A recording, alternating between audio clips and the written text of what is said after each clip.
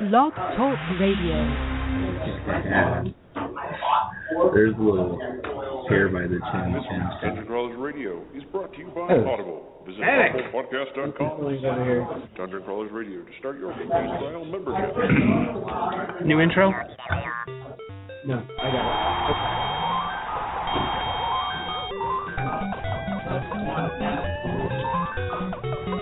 Okay, is anybody else going to push static? Here we go! Broadcasting live from the DCR studio. The Emperor has been expecting you. Where Geeky Chic and Pandemonium reign supreme. Get together, have a few laughs. Your hosts will discuss everything you need to know about the world of geek. Oh, yeah! So grab your staff, throw on your cape, and roll your 20-sided die, because it's time for Dungeon Crawlers Radio.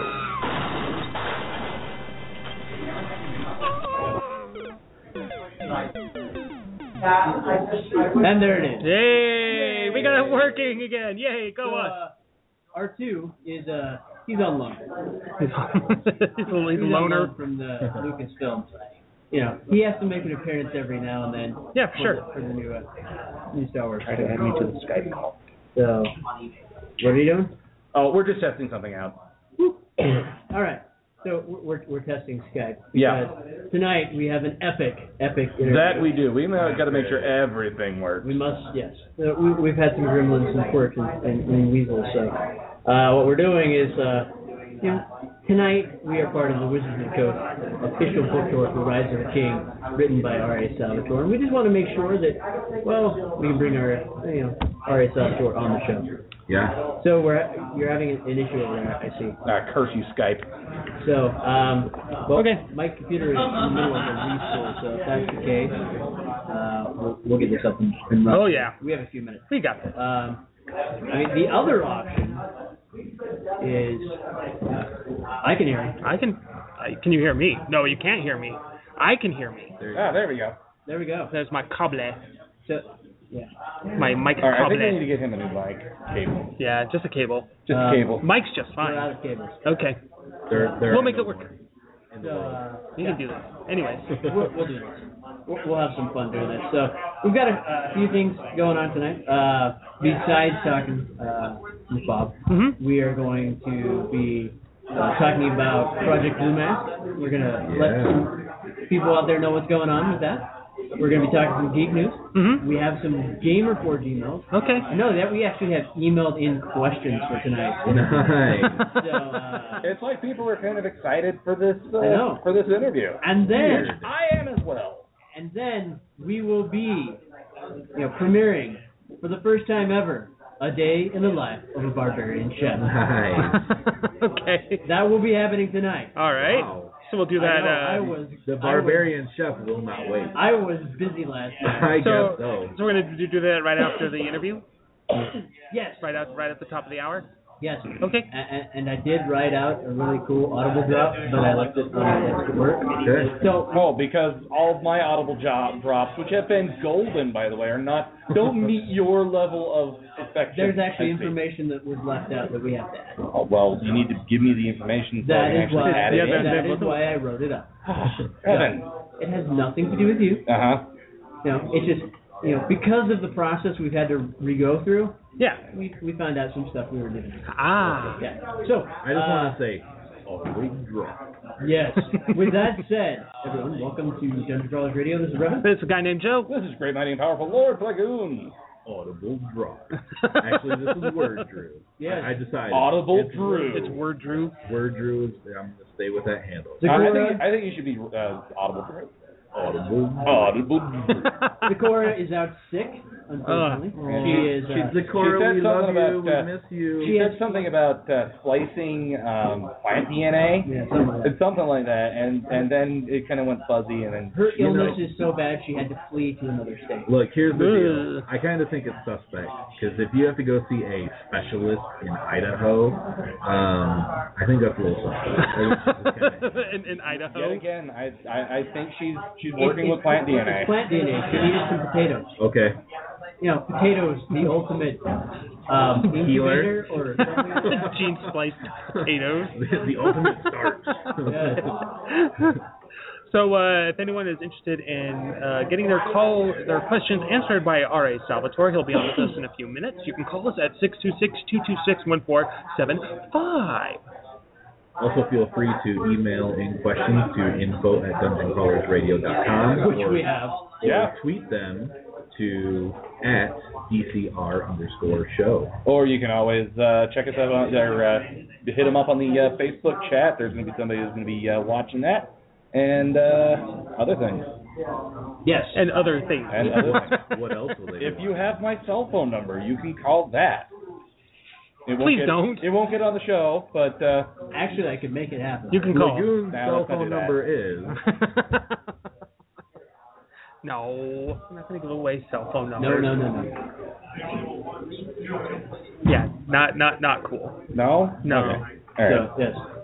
Not our cell phone numbers. We'll give out other people's cell phone numbers, but not ours. Yeah, there's a lady I know. Her name's Jenny. It's 867-530, and I always forget her last number. I think it's an 8.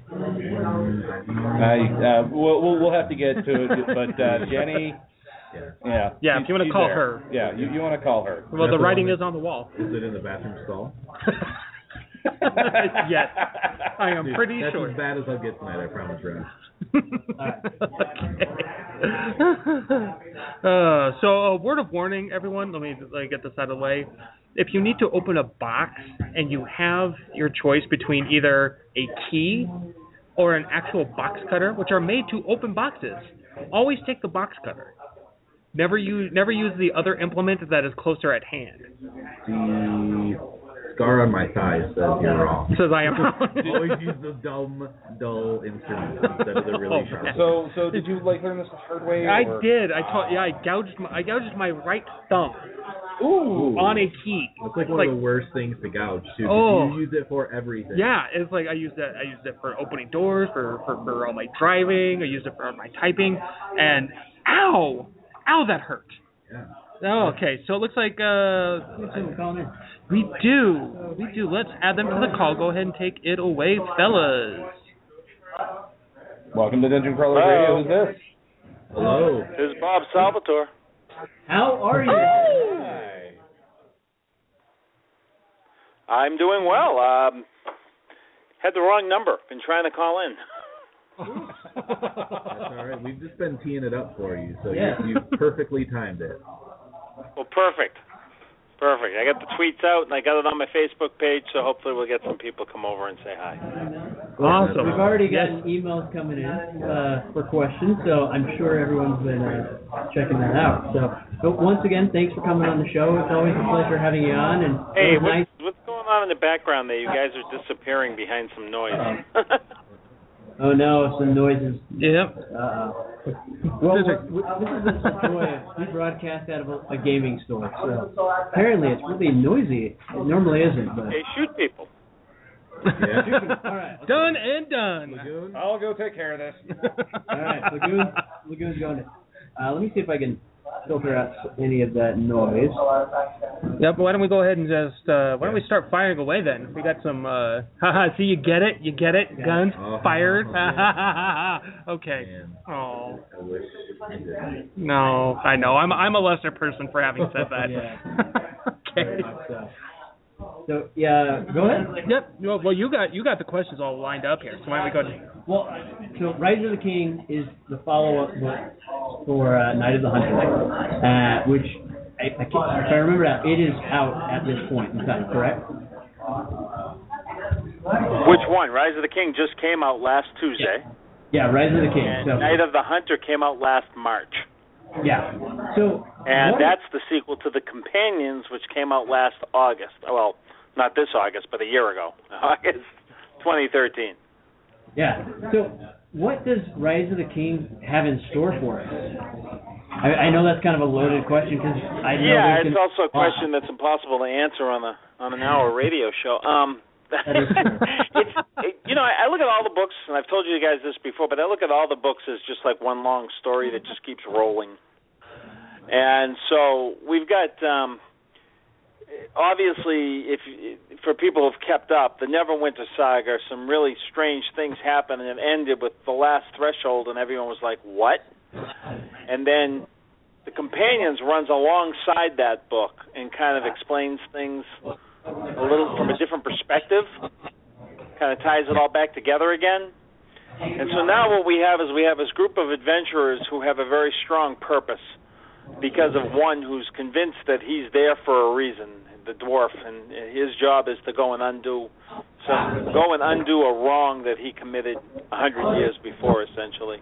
So the Companions Codex has really become like this quest to undo a wrong, and it gets big, and there's a war involved, and there's all kinds of side players that nobody expected, dark elves and dragons and giants, oh my, and I found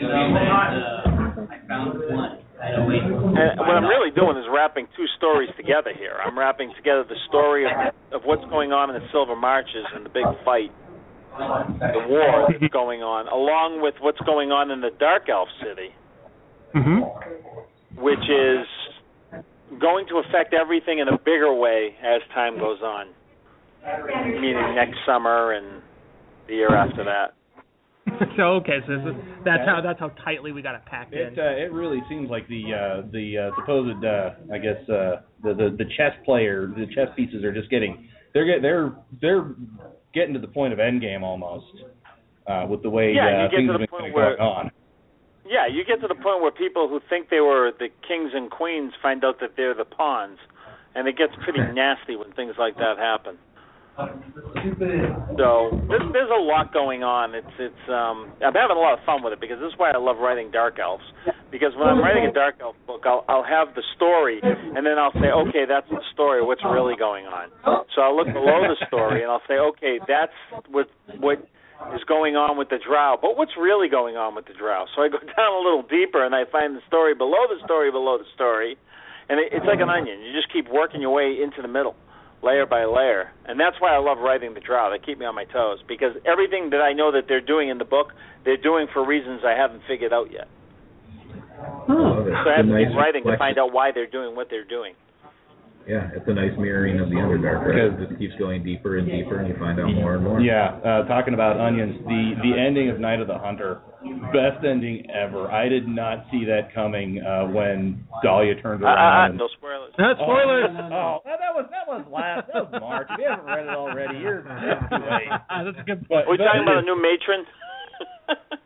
Yes, that was I had to stop. I was listening to it on Audible. I had to stop my truck off the side of the freeway and just go, oh my God! Oh my God! Yeah, give me the Well, think about it. If the matron mother wants to show the other 7 or 6 at this point sitting around the table who's in charge, can you think of a better way to do it? Oh, I mean, she just slapped every one of them right across the face. Yes, she did. Oh man, and not that funny like Three Stooges way where she just runs her hand along all 7 of them. No. She takes the time.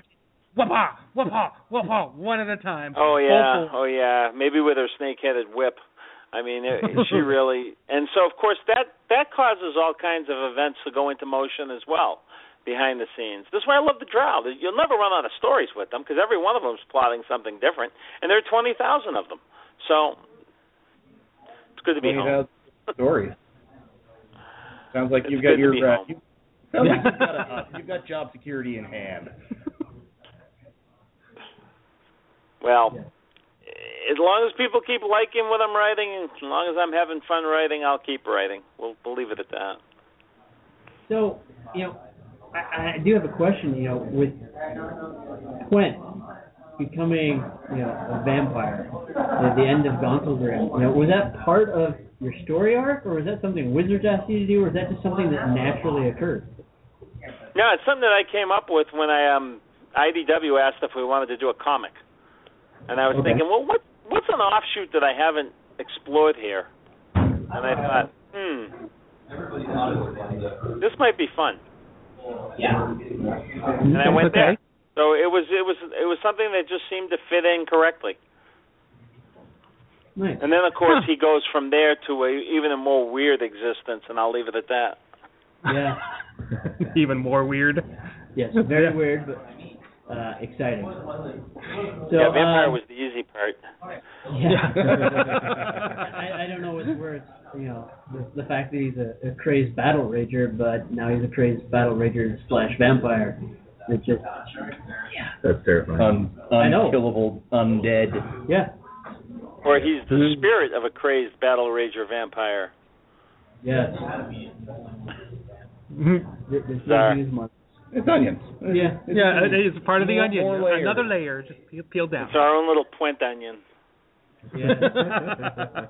So, I have so many questions. I'm just going to keep. Yeah, Are we going to see any repercussions from Dritz's experience through the Neverwinter series? Because he was kind of going in a darker place.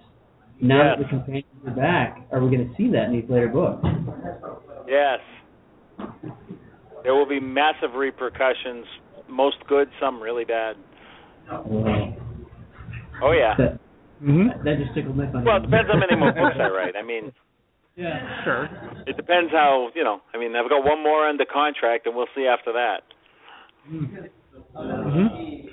So then what made you decide to start wrapping up or I don't know if it fully wraps up, because I haven't had a chance to read Rise of the King yet,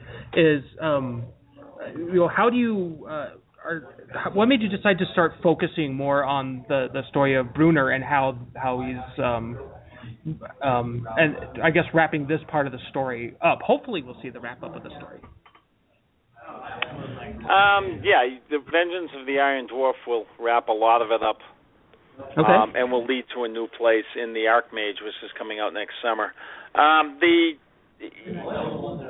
Bruenor's story was really my way of answering all the people who would say, you can't do that with what I did in the Companions.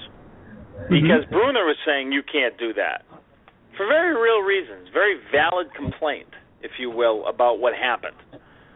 And so Bruenor's looking for bigger purpose. He was the one that was really looking for bigger purpose. So I decided to go with his story first. Now, there are other stories I want to tell. I really want, Spider, Regis, left his love in Aglarond, and he wants to go back to Topolino. And I want to bring him back there and show it. And then I've got Brother Fafnir, who is taking a major role very soon. And I love the character, and I want to explore where he goes. And, I've got a relationship on the cusp with some other characters in there that I want to start bringing forth. If I had my way, I would write 2 books a year in the Realms, and one would be a Dritz book, and one would focus on one of the other characters, like I did with the Sellswords. Now, do you find yourself drawn to After Fenfair because of, the love you have for Evelyn from the Demon Wars series? Because, I've always liked monks. My Demon Wars Reformation game that I did on Kickstarter last year, the 4 classes or the four skill trees you can pick from are 4 distinct type of Coronin or Demon Wars monks. It's always been my favorite class in the game. First edition monks, I always loved them. If you could survive, you could become really powerful, but survival was really hard. And I like the idea that at every level you gain new abilities, not just your Thaco goes down or whatever. I always liked that about the monk class more than any other class in the game. And to me also the monk represents, it's more than like the guy who scribes books in a monastery. I'm talking about the monk who is, think of a Shaolin monk or any of the real classic warrior casts of our own history. When I say monk, it's a generic for the Shaolin, the ninja, all of them. The monk is the generic that I use for that. It's basically someone who dedicates his life to a principle and an aesthetic. And will follow that. And in the fantasy genre, that also means a fighting aesthetic. So it's no accident that my Demon Wars RPG game that I did, the primary 4 classes in the first product in that game were all different monk classes. I see. So then, what sort of early influences did you have that made you really gravitate towards the monk? Were you a fan of like the kung fu movies, 70s and 60s and 70s, or was there something? Oh, the old show Kung Fu with David Carradine. I loved it. Mm-hmm. And then I consider things like Umberto Eco's The Name of the Rose to be. I'm a Catholic kid from Massachusetts. I grew up Catholic, and this is a part of the culture I grew up with.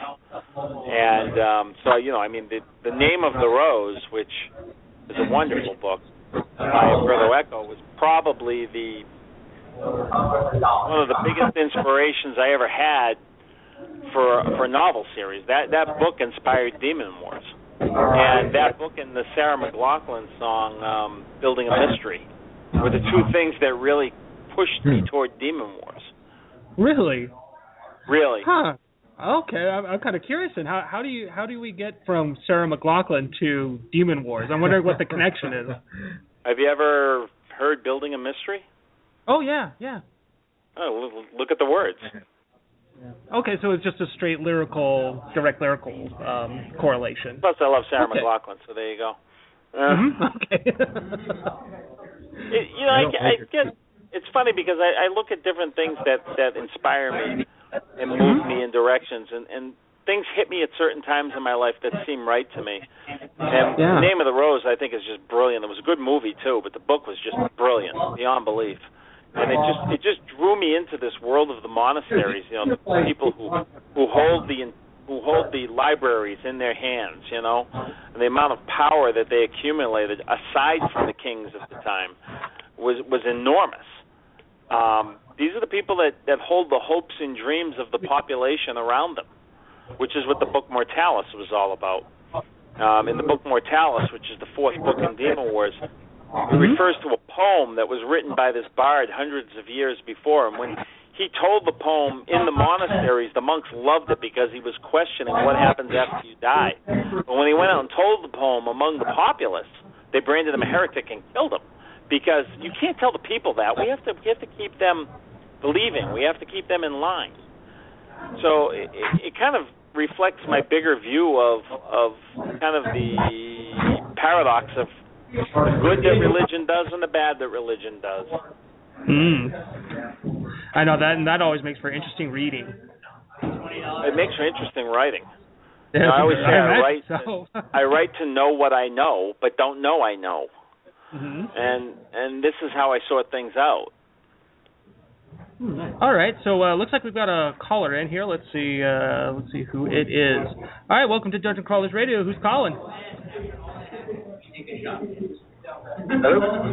Hello, you there? Can you hear me? Yep. Yeah, we can hear you.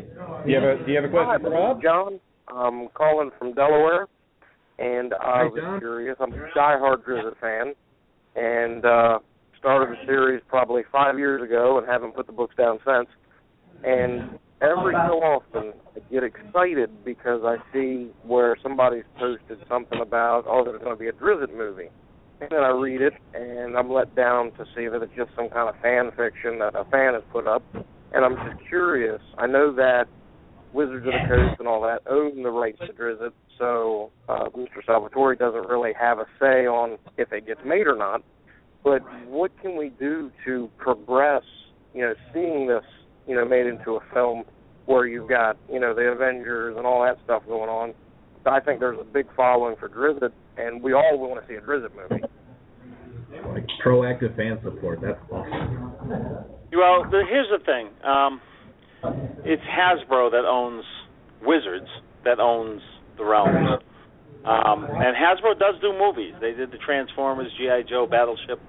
So they've been doing lots of movies. And there's if you read Hollywood Reporter at all, I don't usually, but I got a Google alert on it. There's a fight going on right now between Hasbro and Sweet Pea Entertainment, which is the company that did the Dungeons and Dragons movies, because of an old contract. And I think that, so there's some legal tussling going on, and there's wrangling here and wrangling there. I know there's been interest in a Dark Elf movie or a Forgotten Realms movie for a long time from a lot of different places. But once you start talking about the amount of money involved and the amount and the size of the companies involved, it gets really complicated and really kind of legalese and really kind of, who's going to control the merchandising, who's going to do this, who's going to have that. So, to make a long story short, the best thing people can do who want one is write to Wizards of the Coast and tell them you want one. And then, it may happen, it may not. I have no say. Okay. All right. If it's fan interest, then the fan base might be able to push their hand and take them to it almost. Well, the fan interest, if they saw a lot of fan interest, that would certainly make them feel more comfortable about getting a partner and dumping $100+ million, whatever, into a movie. If they feel like there's a lot of interest for it, that always helps. Mm-hmm. All right. Okay. Well, That's all I hear, so that definitely helps. Keep them up. All right. Yeah. Is there anything else you wanted to ask Bob? Yeah, sure. I just did finish Rise of the King. No spoilers.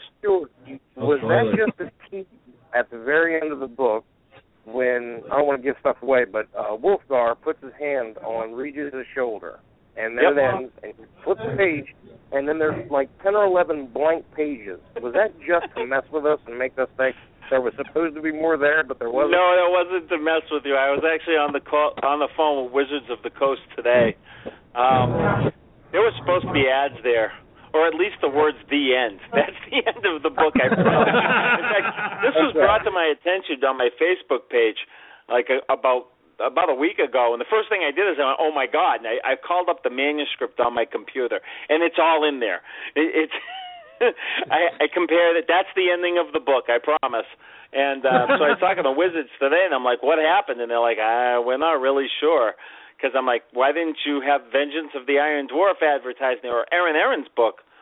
Aaron Evans' book is coming out Tuesday, I believe, or it just came out this Tuesday. And why wasn't that book in there as an advertisement, or 5th edition D&D, or Back to the Sundering? And I don't think they have a good answer for that yet, but. So the first printing of the hardcover has a lot of blank pages. I think what you can do with it, though, is you can write all your hopes and dreams and swears for what I'm doing and curses for me for what I'm doing on those 10 pages, Write your own little book there to tell me off or say thank you or whatever. Well, no, my wife wanted to know what was going on because I'm over here flipping out, and she's like, what happened? I said, I'm not sure. I think the book ended. But there's like 10 or 11 pages here that are blank, so I'm thinking RA decided to mess with us a little bit. Well, see, now, this is how you know I'm a good guy, because when you asked me that question, I could have said to you, oh, really? Oh, no, there's 10 more pages. Have me searching them out online trying to find out what I missed. Yeah, maybe you go buy a whole bunch more copies of the book looking for it, whatever. But no, that's where it ends, I promise. I'm hooked for life. I'm hooked for life. Well, thank you. Go read Demon Wars. You'll thank me later. All right, thank you for your time, sir. Okay, thank you very much for calling. There's secret visible writing on those pages. You have to get the lemon juice and the heat. You need to be able to view to see things in Improvision. Ooh, Improvision, that's what it is. There you go. Yeah. Good old second edition. Right. Or they're just your dreamy pages. Mm-hmm. Okay. Hey, Bob.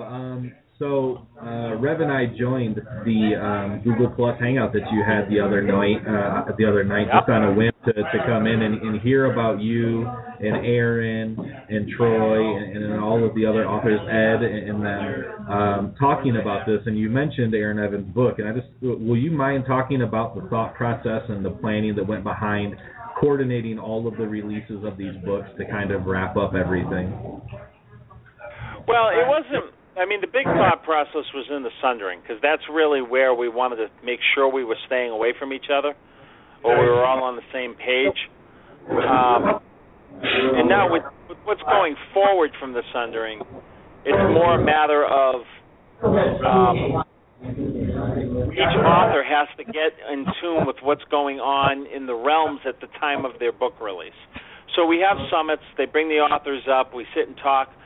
The last summit was just me and Troy because of where we're going next year, and our books were the only 2 books involved in that particular story arc that they're doing.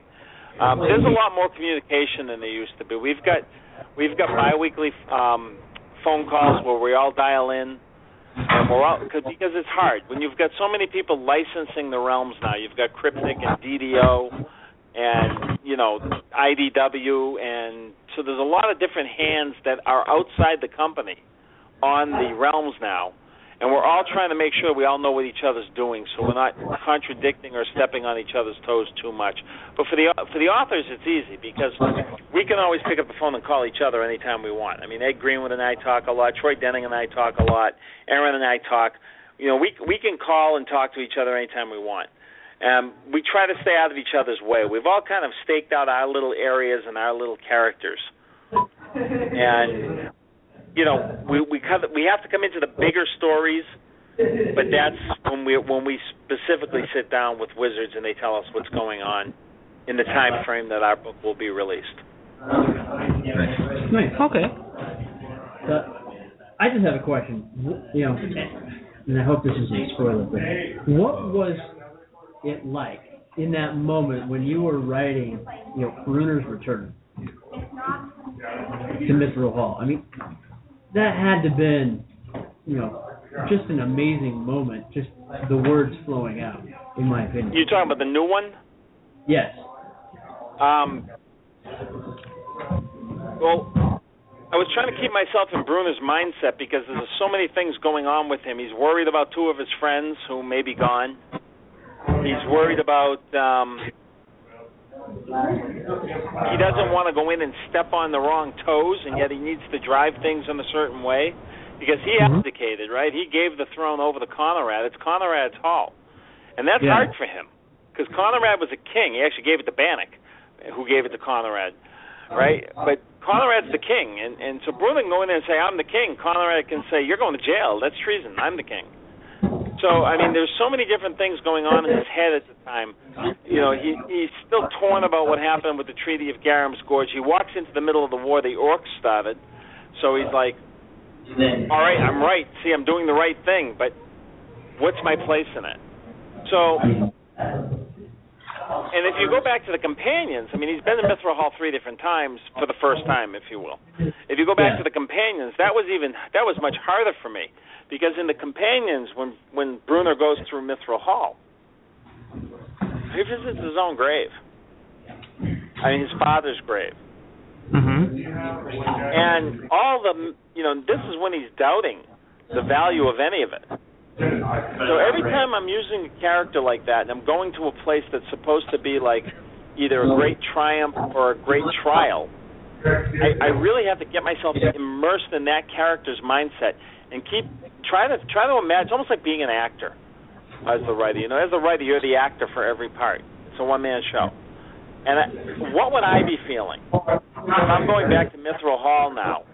I've just left 2 beloved friends behind because there's nothing I can do about what happened to them, and I don't know what happened to them. Okay?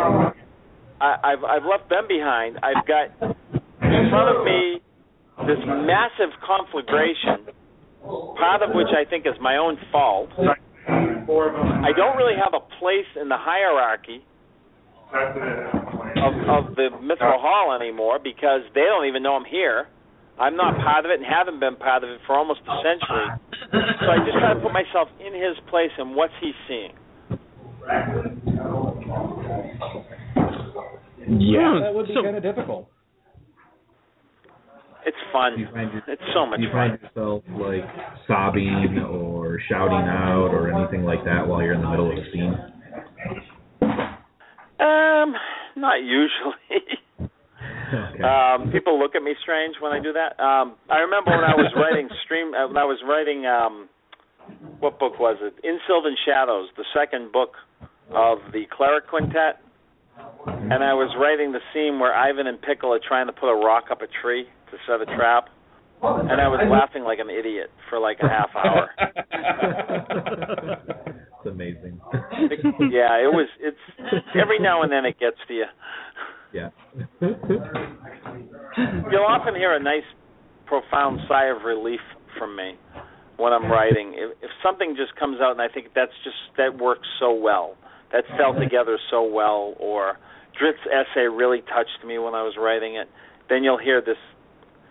And I have the headphones on, so I don't hear myself, but all of a sudden I'll notice everybody in my office is looking at me, because I'll just give this big sigh of relief that it worked. Okay. Right, so when you're writing, you always feel like you're walking down this wonderful, winding, eroded adventure on the edge of a cliff. And if you take one step the wrong way, it's over. Yep. So, all right. So we got a break here for about 30 seconds here. We've got to pay the bills. So the second half of this interview is going to be brought to you by Amazon.com. When you're done listening to DCR tonight, you can log on to Amazon.com, or even better, just go to the sidebar at DungeonCrawlersRadio.com, clear out your cookies, shop as normal. You can find yourself a copy of Rise of the King or any other of Bob's books, which you totally should. And if you don't, so help me. That's Amazon.com. That was awesome. Okay. Moving forward. So, talking about interesting scenes, I actually just got done with the scene with Wolfgar and Penelope. And the only thing that was coming to mind, I just kind of chortled to myself, and I just started going, Mrs. Harple, you're trying to seduce me. Were you trying to channel The Graduate, or am I just in the wrong mindset? Had nothing to do with The Graduate. Wolfgar came back as a complete hedonist. Wolfgar figures he paid his dues and he did everything by society's rules the first time through. This time he's just having fun, period. Well, that and the last life was so hard on him. He spent time in the Exist. He was an alcoholic. He was an old guy up in the thing. And this new Wolfgar just kind of seems to be like reboot, Springer, woot. This new Wolfgar is gonna make little Wolfgars all across the realms, I think. He's just, and Penelope's the same way. I mean, he's not doing anything she didn't want to do. She's a hedonist. She even says it. She doesn't believe in the gods. She doesn't believe in an afterlife. She believes in having as much damn fun as she can. There are lots of people like that. They don't usually admit it, but Penelope admitted it. It's funny because with all four of the characters I brought them back for different reasons. They all have a different role to play in that question of if I could do it all over again, knowing what I know now. And so I'm giving them each distinctive paths. Mm-hmm. So what is it like then, writing a character that is so drastically different from, I guess, effectively himself? I mean, were you just like, let me bust out a chart here, let's see exactly what the opposite of his old self, let's do far into the spectrum. But he's not. He's not. Mm-hmm. He's still Wolfgar. And the core values are still the same. He's not going to go hurt somebody because it feels good, emotionally or physically. That's just not who he is. He's still the same. The core values are the same.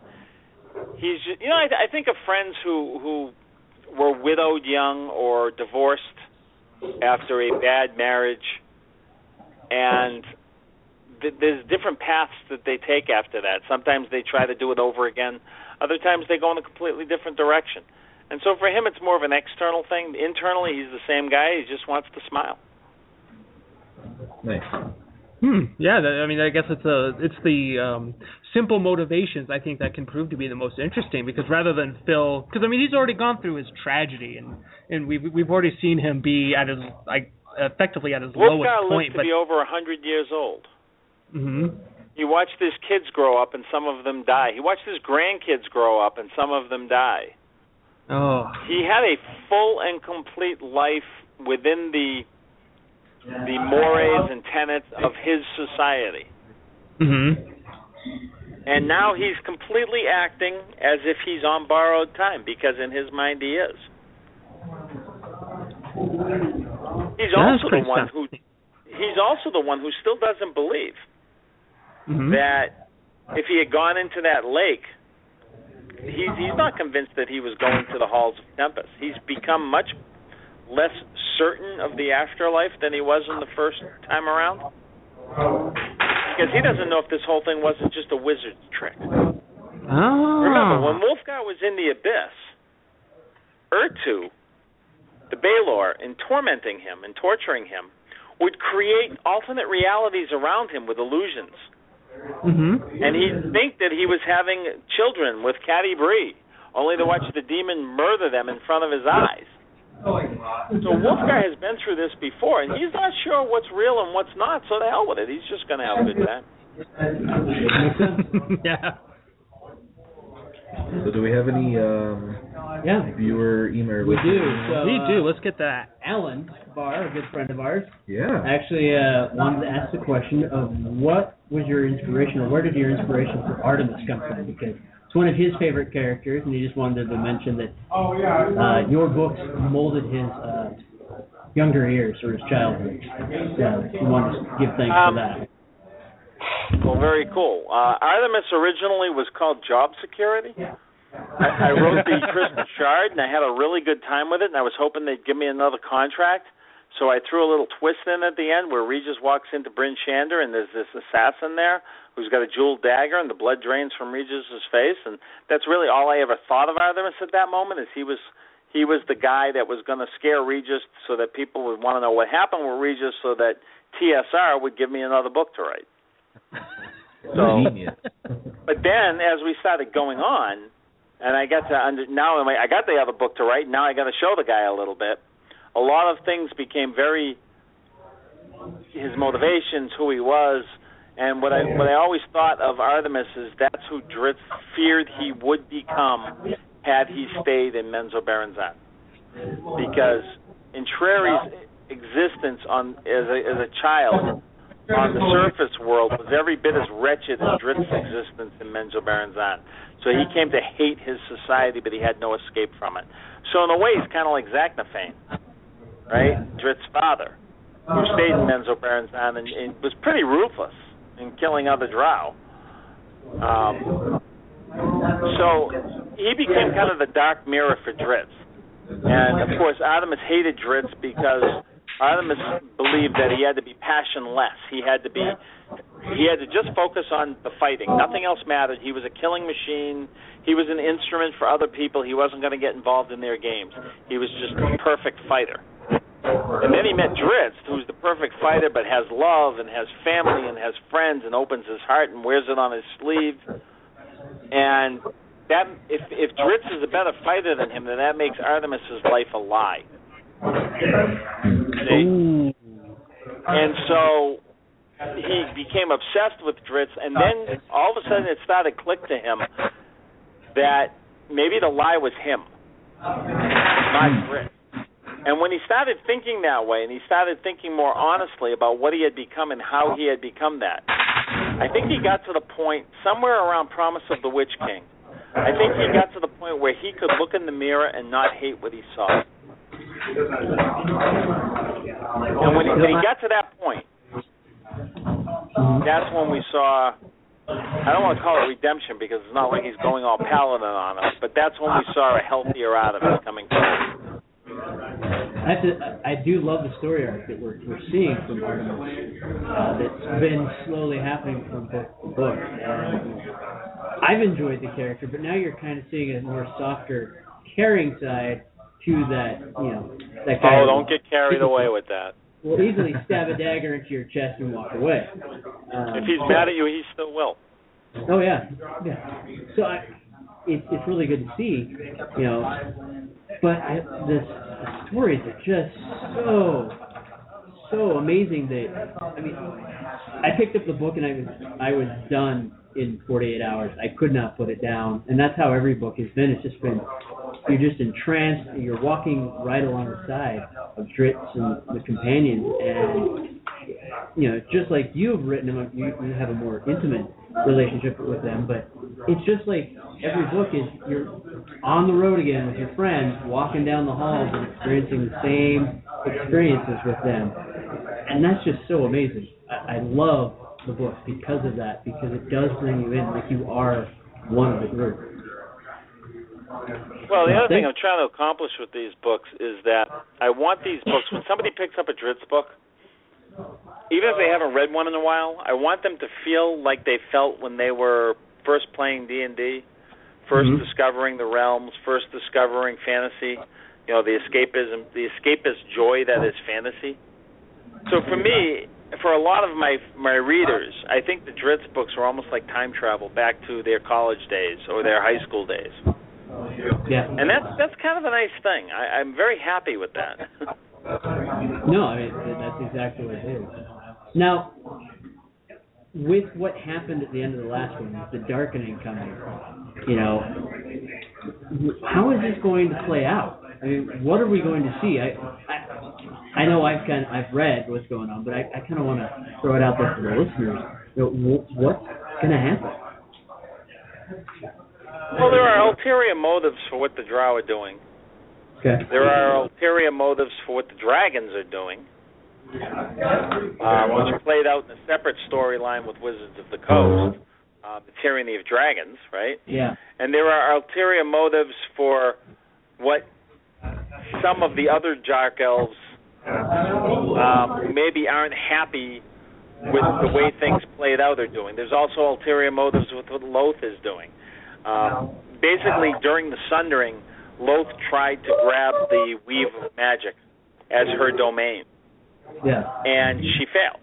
And when she was trying to grab the Weave of Magic, most of the powerful magic-using Dark Elves are male. And so a lot of them, like Gromp, Fabric, and some of the other wizards, took hope that this would mean that maybe their society might become a little less patriarchal. Maybe they won't have a glass ceiling quite so low anymore. And, of course, that's going to be dashed against the rocks in a hurry. Yeah. So there are ulterior motives from some of the Drow who are really mad at what's happening within Drow society. Meanwhile, there are many reasons that the Dark Elves are causing the trouble in the Silver Marches that has nothing to do with the trouble of the Silver Marches or the Silver Marches at all. Discredit Drizzt Do'Urden is part of it. Kind of a punch in the black eye to the goddess that stole him from Loth.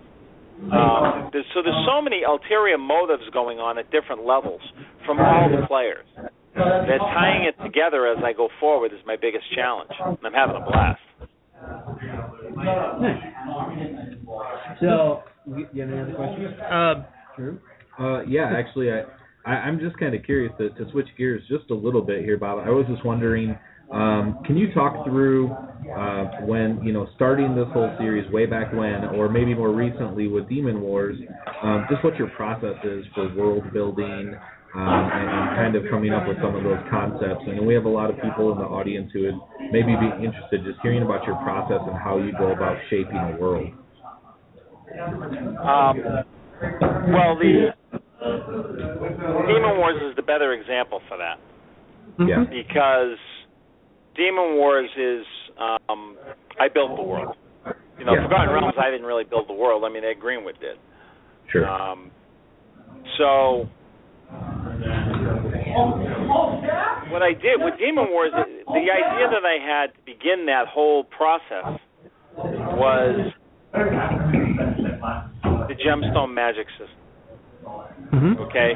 I really wanted to explore this gemstone, the idea of using gemstones as the conduits for magical or supernatural, by their terms, powers. So, graphite can throw lightning, a ruby can enact a fireball, that kind of thing.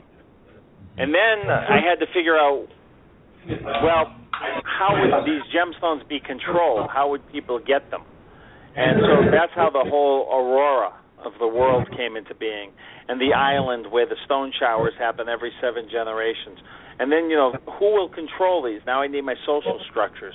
So I started working on the Abelican Church, because one of the primary goals of Demon Wars, remember I said Name of the Rose was a big impetus for it. Well, Name of the Rose really talks about the Catholic Church at the time of the schism, right? When you had one group who were saying, we should be poor, like Jesus was poor and sharing everything with people, and another group saying, no, we should be wealthy so we can build these soaring cathedrals so that people can understand the glory of God. And this was a real fight in the Catholic Church between the different factions of monks, and then you had the Reformation that came out of that, which is the name of the the RPG is Reformation for a reason. So Demon Wars, it's the same fight, except instead of being about money, it's about the gemstone, where you have one faction of monks saying, we're the voice of God, these are the gifts of God, we use them only.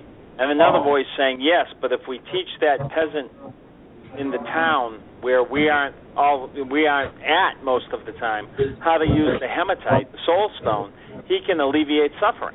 So that I had that schism that I wanted to do in the Abelican Church. I had the gemstones. I pulled out my National Geographics and found the maps I wanted to use. Generally speaking, the general landscape and terrain that would fit the world. And then I started building in the cultures. And the way I do cultures is I look at our own history. So if you look at Demon Wars, the Alpinodorans are very much like the Vikings or the Norse. If you look at Hans the Bear, that's very much like medieval England. If you look at Baron, the Baronese are kind of a cross between Middle Eastern culture and Far Eastern culture. And if you look at Togai, the horsemen of the Togai Plains, they're more like the Mongols. And so I built societies based on societies of our own history, because cultures, when I did Menzo Berenzan for the Forgotten Realms, I had, the old modules, and I had the Fiend Folio. That's all I had. So I called TSR, and I said, well, I got this. What else you got on the Drow? And they said, that's it. I said, well, what do you want me to do? They said, well, we'll give you carte blanche to create the Dark Elves in the Forgotten Realms. And so I was thinking, how do you do an evil society that hasn't consumed itself? And I found an answer. And my answer was, I pulled out my old copy of Mario Puzo's The Godfather, and I based Menzo Berenzan on the families of New York, 5 families of New York. Nice. Except I guess it would be the Godmother, right? Because of the drought. But so I always draw on history to create my races, and whether they're elven or dwarven or human, they have to make sense to people who are familiar with cultures. I like that. So building that world started with the gemstone concept and the church concept, marrying the two together, figuring out the best ways to put the church in control of the gemstones, and then building the other cultures around them in which they would fit. Okay, so then to follow up on that, then is for your upcoming books, especially your follow up to Rise of the King. Is there going to be a section of our own history that we're going to be seeing kind of creep into? Are we going to be able to pick that out, or is this just going to be continuing on the sort of path that it's already on? No, it's not really analogous in that way. Mm-hmm. Okay. But for example, if I'm doing a war in any of my books, if I'm doing a war, I really want it to feel like a war that you might have seen in our own history. Just like same thing with culture, right? Okay. So, but no, it doesn't. There's no way I would do a one-to-one type of relationship between the books and the real world with fantasy books. It wouldn't work. Okay. On the other hand, if I read a short story like Bones and Stones, where the dwarf goes back out among the bodies of the fallen after that brutal battle with the orcs, and he sees his orc counterpart down there. Instead of just going at each other's throats, they're both kind of looking at each other. They're both devastated by what happened, and they just kind of nod and go their way and do their thing. And I wind through it the entire Drizzt essay that he did in one of the books about all that's left are bones and stones. And you think about that. I don't know if anyone's watching, for example, Outlander, where it's a wonderful series by Diana Gabaldon, or Gabaldon, I don't know how she says her last name, I've never heard it pronounced, but it's a wonderful series, and Ron Moore's doing it on Starz right now. And it's about this woman in 1940-something England who gets transported back 200 years and finds herself with the Scots right before a big fight about to start when the Scots are trying to break free of the Brits. And the thing I take from that is you see all these people, and these people are very immediate. You know, they're important to her. But these are names that nobody's going to remember. You know, we think of this kind of like this glorious, I will be immortal by my actions in this battle, but no, you won't. Very, very few people will. You're going to be bones amidst the stones, and nobody's going to remember who you were. And it's really kind of the futility of the war that I try to get in all my books. Good. That makes sense? So depressing. Yeah, it does. As depressing as it is, but but it makes perfect sense. So we have another question from one of our listeners. Kevin writes in, wondering if we're ever going to see a prequel story that involves Zack and Jarlaxle. Because it's kind of hinted several times that they've had a friendship. Will we ever see that, maybe? I missed the first part of the sequel story, what? Or a prequel story, what? A prequel story involving Zack Nafane and Jarlaxle. I get asked that question more than how do you pronounce Dritz's name. A few years ago, I mentioned that someday I would like to write a book about Zack Nafane and Jarlaxle way back in time, long before Dritz was even born, because there's been a lot of hints that they were friends, and they were. And I would like to write it. I still would like to do it. Unfortunately. We're pushing ahead. Everything is being pushed forward in the Forgotten Realms. And so, we're doing books that are relevant to the story arcs that are happening in the games and with the licensees of the realms. So there's no way that I could grab the 6 months out of my schedule and write the book to go back at this time. I still want to do it. There's a lot of stories I want to tell. I'd like to tell about Athergate when he was younger and what happened to him. There's a lot of stories I want to tell that I maybe I'll do them as short stories or something. I doubt that I'll be able to do them. Anyway. Now, and then Rachel, another, writes in wondering, since we've seen the companions return, would we maybe see Catterley return? Haven't really looked his way yet. He's still walking in circles around the ruins of the Spirit Soaring. Yeah. I don't know. I mean, at some point, you have to say enough is enough on what's coming back. And again, I've only got so many books to write that I've got time to write, and only so many books they want me to write. And right now I'm finishing up a book called The Archmage, which is due out next summer. And as of December 12th, when I turn that book in, I'm unemployed. So I don't know. I don't know what's next. Well, hopefully Wizards doesn't make it so that you're permanently unemployed. That would be a travesty. Or do you think you might head back to Corona and start working on your own world some more? No matter what happens, I'm heading back to Corona. When I did the Demon Wars RPG Kickstarter, which went very well, one of the reach goals, the stretch goals, was a novella. And so I wrote a novella called The Education of Brother Thaddeus, which takes place immediately following Immortalis, the last book of Demon Wars. And I could have turned that into a novel in short order. I had so much fun going back into that world and rediscovering the characters that I had left behind there. And then subsequently I have sold that book, that novella, to Audible. They're going to do an audio version of it. I'm hoping for Will Wheaton to do it. We'll find out. And it's also going to be out on Kindle very soon. It was a blast, and I loved going back to that world. And we talked about the movie earlier and how I just kind of shut up and say nothing. I'm kind of tired of everybody else owning what I write. Demon Wars I own. So, it's a beautiful story. I'm hoping that there are more Dritz books. I'm hoping, and I think there will be. I think we're going to sign a contract, and there's just a lot of things going on in the world right now in the publishing industry.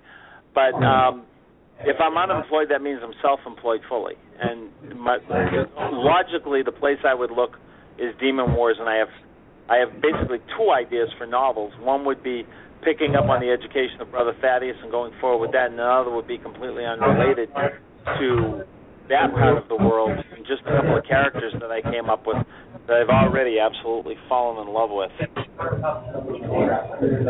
So I'll keep busy, and if I'm not in the realms, most likely will be in Demon Wars.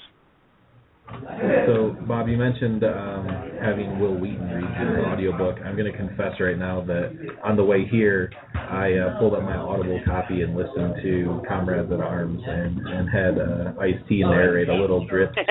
So, how's that? I mean, do you get a lot of questions or flack or anything for that, or I haven't gotten any flack. Yeah. Anyone's gonna give me flack about something like that is crazy. I mean, it's this whole thing's supposed to be fun, right? What's more fun than that? I was walking down the streets of Boston, heading for Fenway Park, on the phone on Ice-T's podcast. You talk about a real moment. I mean, I didn't even know they were doing the book. I didn't even know what they were doing with the collected stories. We're talking about, for people listening and saying, what are they talking about? I have a book out of collected stories that I've written in the 27 years I've been working in the realms over the course of time. So it's called The Legend of Drizzt, The Collected Stories. And it includes a new story called To Legend He Goes about Wulfgar, and then all the other short stories and one novella that I wrote over the years set in the realms. And my wife one day comes in and she says, hey, read this. And she's got her laptop with her. And so I started reading, and she had gotten a Google alert on something, and she clicked over to it, and it was Ice-T's blog, where he's freaking out about it. He went in to read an audio book, and it turned out to be a D&D book, and he couldn't pronounce any of the names, and he was losing his mind, and all this other stuff. And as I'm reading it, he's talking about flying horses and talking swords, and I looked at Diane, and I said, that's Comrades at Odds. That's my story. Yep. And so I called Wizards, and I said, hey, did Ice-T read my story? And they were like, oh, I ruined the surprise. We wanted to surprise you. And they got Ice-T to do one, and Weird Al Yankovic to do one, and David Duchovny, and Michael Chiklis, Sean Astin, Melissa Roche, right, Bernadette from The Big Bang Theory. Will Wheaton did one, and Felicia Day did one, which is great because those two have become convention friends of mine. I really love them. Their geek cred is absolutely 100% for real, and I love them both to death. They're good. They're really good people. So I was thrilled that they were in it, and. Yeah, they did this collection, and I've missed a few, but they've got like 12 different readers, and it's bizarre, the lineup they got.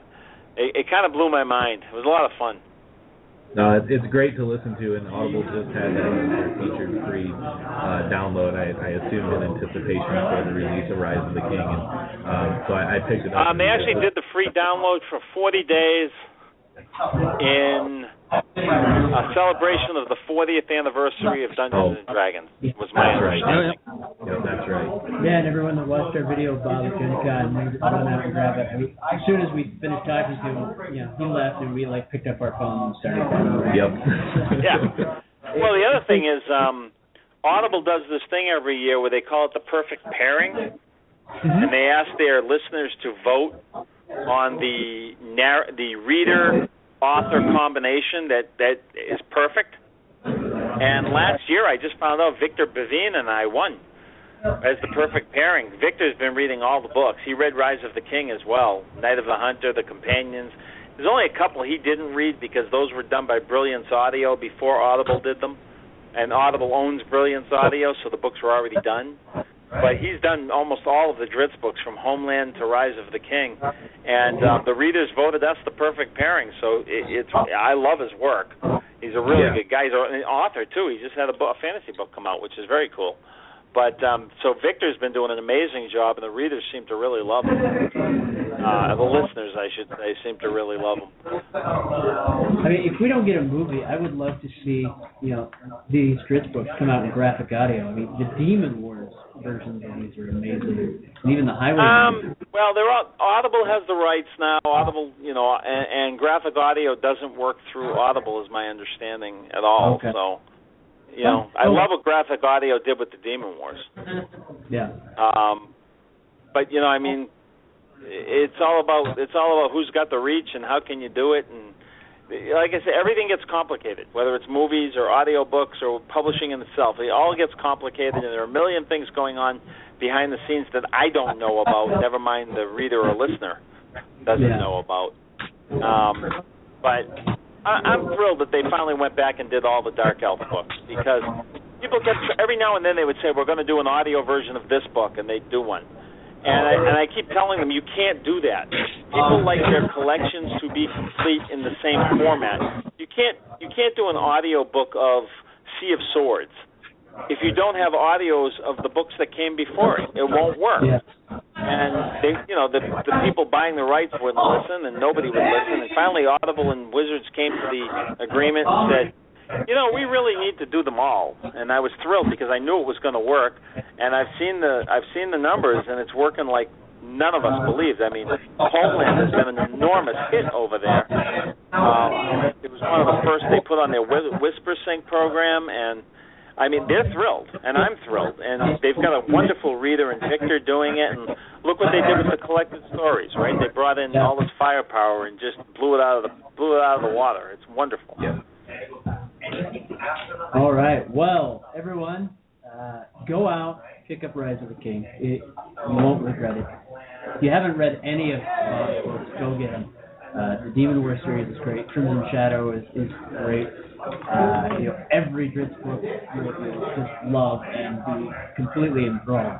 The fight scenes are amazing. Mm-hmm. Do I get to do two plugs? Go right ahead. Yes, please. Yeah, please. Wow, you're breaking up big time. Two plugs. First is for the Demon Wars Reformation game.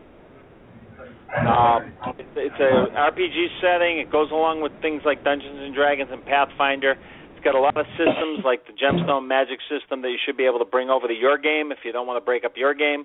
Otherwise, come play in the world of Corona. My son Brian was the primary designer on it, taking an old game that I made 20 years ago and bringing it up to date. And Brian is a game designer. He has been for 6 years. He works for a major computer game company on one of the most popular games in the world.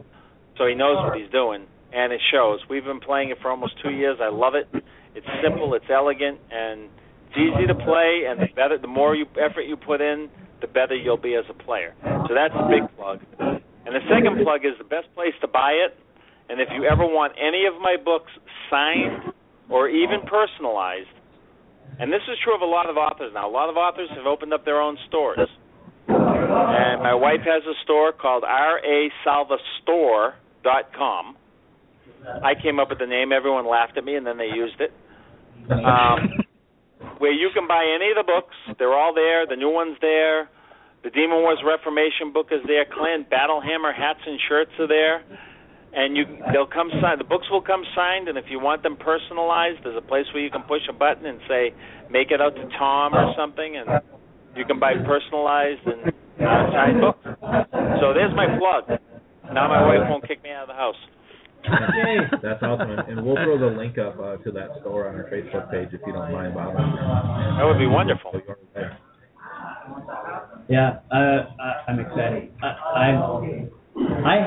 Years ago they put out a kind of for third edition, a version of the rule book to play in Corona with the Gemstone Magic. Yeah, that was one of the D20 systems. Yeah, mm-hmm. It was rough. And unfortunately, it came out right before D20 completely collapsed. Yeah. I thought that was Fast Forward Games. I thought they did a pretty good job on it, actually. But this game's different. This game is its own system, and it's very elegant and it's very simple, and yet it's not. Okay. Well, I'm gonna have to run out and grab a copy because I love the Gemstone Magic. The idea, and it was unique. It was something different. So I'm gonna have to pick it up. So everyone else, pick it up. Send some money Bob's way. And it's RASalva's store. It's a pretty easy website. I'm actually looking at it right now. Yeah, it's not that hard. The cover art for the Corona role-playing game, I want to buy. Just the art? Just what I did, let me explain the process. When I did the Kickstarter, I have a lot of very talented friends from 38 Studios, a lot of whom are doing independent work now or side jobs. And I knew immediately it was either going to be one of two people to do that cover, and one of them was Scott Duquette, and I managed to get him. And when Scott was at Harvard, He won the Blizzard Art Contest and was on his way to go work for Blizzard when we intercepted him at 38 Studios. And he came in there and pretty much everyone started gravitating toward his concepts for the environment. And really where Scott shines is in the cathedral, castle. That's his sweet spot as an artist. And I knew I wanted him to do that cover, and it's amazing. When we do the next Kickstarter, which will be coming up in a couple of months, one of the rewards, the backer rewards, we're hoping will either be a big print of that cover or a giclée, which looks more like an art piece but is rather expensive, of that cover. So we'll have backer rewards that will include that cover. Because everybody, I mean, how can you not love it? It's gorgeous. Yeah, absolutely gorgeous. Yeah, well, let us know when that Kickstarter gets started. We'll throw it up on our. But inside that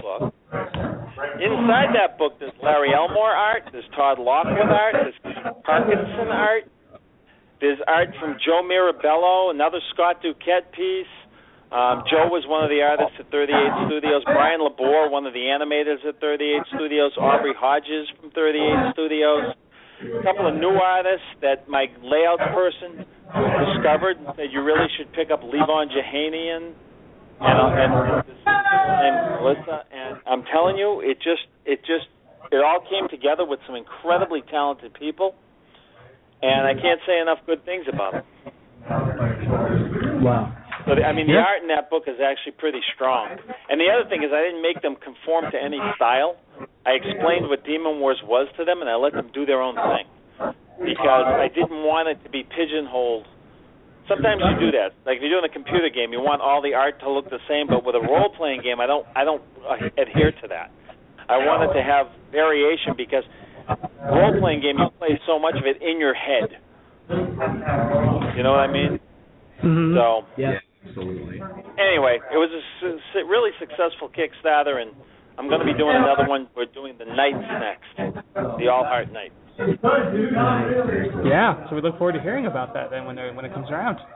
All right. Yeah, that's rasalvastore.com. I actually linked it up on our Facebook already, so click that and get your book. Yes. And also a Giant Battle Hammer. You can get any books there. Comic books. We've got the comic books there. Including some hard-to-find covers for those comics. Mm-hmm. Yeah, and the art in the comics is amazing. I have Cutter, and oh wow, that's just. Well, Cutter was done by David Baldin, who is out of this world good. Amazing. Working with him was amazing. Well. Yes. All right. You got anything left to say? That is it. It's always a pleasure having you on the show. We appreciate it. Everyone needs to go pick up Rise of the King. Yeah. Like I said, any book Bob has written is just pure gold. I love it. Pure entertainment gold. In fact, I have hardback and and paperback covers. So, and then of course I go back to the anthology collection. I'm crazy, but that's okay. So, thank you again. The book is out now. You can go pick it up at R.A. Salvage Store or Amazon or any of the brick and mortar stores. Now, where are you going next? If I remember right, you're heading to Portland or Seattle? I'm going to Portland on Monday. I'll be at Powell's in Portland, largest independent bookstore in the world, I believe. Just a great place. I haven't been there in a couple of years. I can't wait to get back there. Besides, the guy owes me Peter, who runs their science fiction section, owes me a lunch because I won a bet. And then I'm going up to Fort Lewis, Joint Base Lewis McChord up in Tacoma, Seattle, Tacoma, more closer to Tacoma, I think. But I'll be there on Tuesday. And then from there I fly down to San Diego, and I'm psyched because I'll be back at Mysterious Galaxy. And I've been at the Redondo Beach the last couple of times. I haven't been at the San Diego Mysterious Galaxy in like 3 or 4 years. And they're just wonderful people. Mary Elizabeth Hart is who I want to be when I grow up. I love her to death. I love Patrick Heffernan, who works there as well, and so many others. These are people who just love books, and they've got this wonderful store. Anyone who lives in the San Diego area who loves science fiction and fantasy, who hasn't visited Mysterious Galaxy, is just missing out on a great thing. And then I go up to L.A. and I'm going to Emerald Knights Comics in Burbank. They backed my Kickstarter. They were one of the stores that backed my Kickstarter, so I was very happy about that. And those guys are just great. They're just fun-loving gamers. We should have a good time there. And then I'm going to the Barnes & Noble in Huntington Beach on Friday of next week. And then then I have the weekend off. I'm taking my grandson to Disneyland. Woo!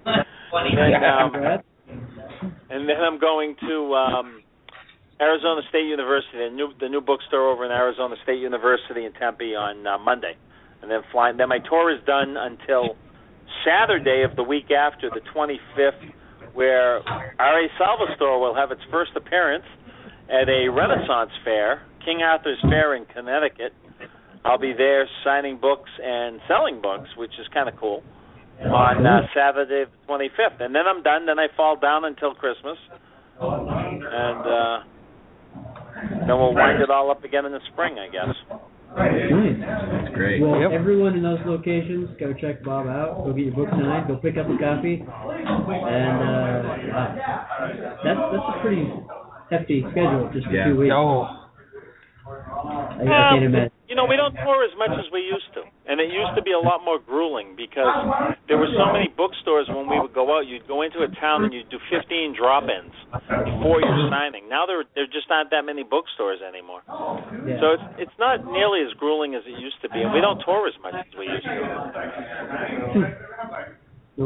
Besides, I write well on planes, and these are long flights, so I get a lot of work done. I do remember you saying that on the Google Hangout. That's where you get most of your writing done. So. When you fly, so that's awesome. All right, well, once again, thank you for your time this evening. We'll let you go so you can join your lovely wife and have a wonderful evening. And as always, it's a pleasure, and we'd love to have you back on with the next book, or if you have any other projects popping up between now and then, let us know. We'll bring you back on, as always. Yeah, or if you find yourself unemployed. Yeah. Mm-hmm. If you find yourself unemployed, you can come hang out with us every Thursday. Open invitation. That's all I'm saying. Well, there you go. Well, hey, great talking with you guys again as usual, and I'm sure we'll be talking many times in the future. Right. I hope so. Thank you, Bob. Thank you for being with us. Have a wonderful evening. Thanks. Thanks for having me on. Take care. Yep. Bye. Yep. You too. Bye. All right, ladies and gentlemen, boys and girls, R.A. Salvatore. What else can we say? Give it up for Bob Salvatore, everyone. A very gracious and amazing guy. I love having him on the show. Yeah, it's literally, we've gotten to the point it's just like talking with a buddy. Yeah. Mm-hmm. Which is kind of the goal all along. A buddy at a very long table, considering he's the sponsor right now. But it's great, because we just wove everywhere, and it was very solid and complete. We talked about his book, the past of Grid. We talked about the audio books. We talked about his Demon War series. Everything, he's had his hands in. And just an amazing guy that is just so genuine and so heartfelt. And what he does, he loves his fans. He loves his work. And there's sometimes when we have authors that come on here that they have this kind of ego about that. Yeah, and there's nothing wrong with that. But you can tell there's that. And every time we have Bob on, there's a genuine love and friendship between us. And it's always a pleasure having him on the show. And if you haven't picked up a Drift book, go do it. You won't regret it. I remember years ago when I picked up my very first one. Which one was it? It was Home Run. And I remember looking at the cover and I was like, oh, this is the worst art, because it was old. The original covers with the gold weird cap on his forehead, and I'm just like, because I was so in love with elves that I had this very pristine image because of Lord of the Rings, because of Dragonlance and the other series. Yeah. And I'm just like, that's not an elf. And I couldn't bring I remember several times going into the bookstore and buying the latest Dragonlance book or something else and looking at that and going, no, and then putting it back. And then one of my buddies, Seth Duncan, he was just like, we were working, I was working at a call center which was still in the implementation stage, so I would literally only answer 12 calls in a day. they paid me to sit there and read. But he's like, you gotta read this book. It's amazing.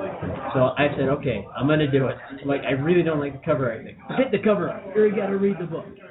So I picked up the book. The next day I went back to the second one. I blew through the whole book in my shed, and I was like, oh my god. I bought the next one, and it was just literally, I was just going back, buying the next book, every paycheck, going back and buying 2 or 3.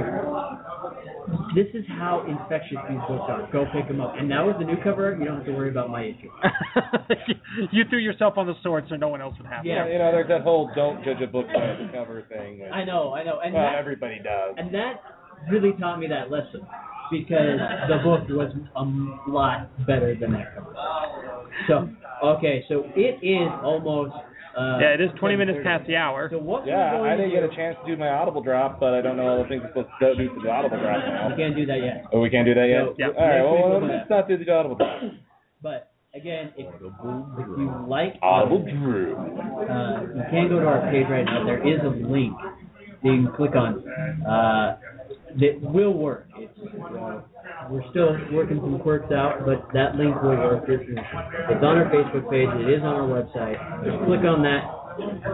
Join Audible for free, and you can pick up Rising King right now. It has no cost to you. 30-day free trial, and then after that you can enjoy it, or you can discontinue. We'll give you more information because there's some more things we need to inform you of, but we'll be doing that next week and moving forward, which will be awesome to have Audible back in store for us. And then, or if you just want to type it in, it's www.audibletrial.com/Dungeon Crawlers Radio. It's no longer Audible Podcast? No. So, with that said, I am going to play, because we don't have time for Geek News, and we have lots of game reports items. We are going to play The Day in the Life of a Barbarian. So we should, real quickly though, remind listeners that if you have any questions for the Game Report, you can call us. The lines are open, 626-226-1475, and we will be answering calls at past the hour. Yes. And you can always send us an email at info@dungeoncrawlerradio.com if you don't feel like you really want to talk to people. You should talk to us, though. You should. But there's much better than there's exciting things that we will discuss about the Game Report coming up soon. Okay. So we'll talk off air. We announced that. We will talk a little bit of Project Blue Mask before we jump into the Game Report. But first, we're going to take about almost 3 minutes for you to hear the premiere of A Day in the Life of a Barbarian Chef. So we hope you enjoyed this, and we will be back soon. I want to hear this.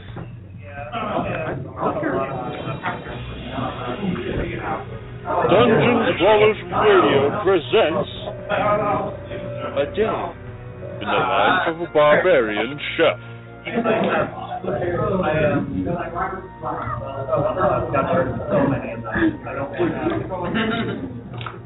Yeah, I know. I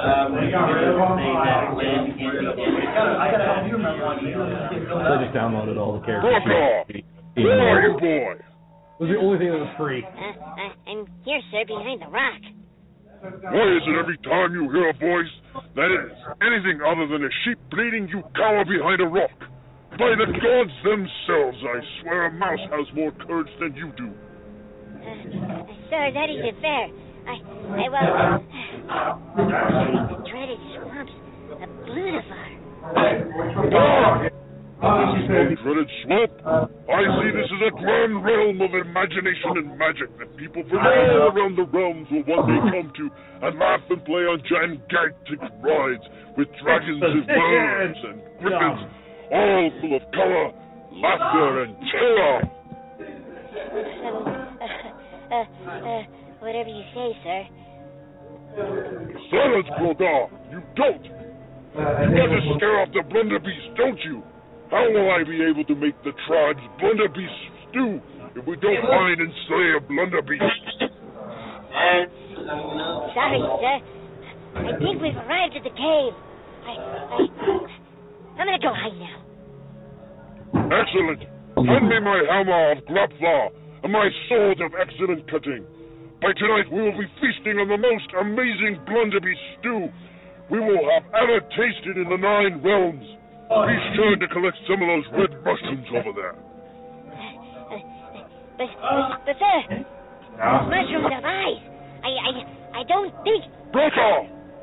Roll a spine and pick me those mushrooms. Hit them with your club. That should stun them long enough for you to pick them without getting bit. Yes, sir.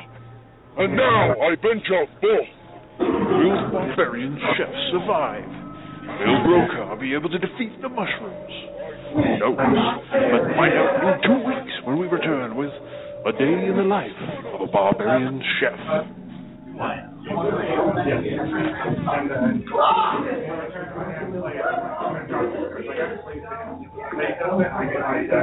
All right. All right. That is a day in the life of a barbarian chef. Holy cow! You were excited about that idea, weren't you? I was. That idea came across the airwaves amongst the group 2 days ago. 2 days ago. Okay. And I wrote a script. I did the voices, yes. Manipulated them some, but we can bring in other people. For sure. For sure. No, that's okay. All right. So the barbarian chef is on a quest to defeat the mushrooms. No, he's the Blunderbeast. Oh, the Blunderbeast. Brokaw is going after the mushrooms. Brokaw is going after the mushrooms. Yeah. And unfortunately, Brokaw is a bit of a wuss. I couldn't tell. No. However, Eric the Red will be showing up. All right. Yeah. Is he? Or no? Or is it Eric? It's Eric the Black. Eric the the red Black hair. will show up. Yeah. Eric the Black with the red hair. Yeah. Giving a little nod to Alan. Mr. Allen. Yeah. Paladin Games. So, lots of fun.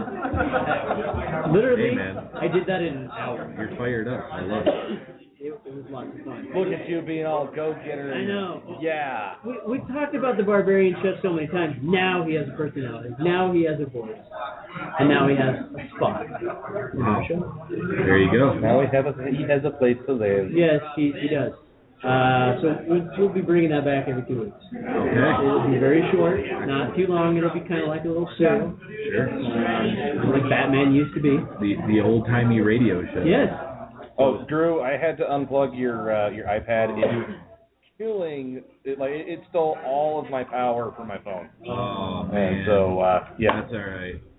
All right. Apple's a power-hungry product. Yes.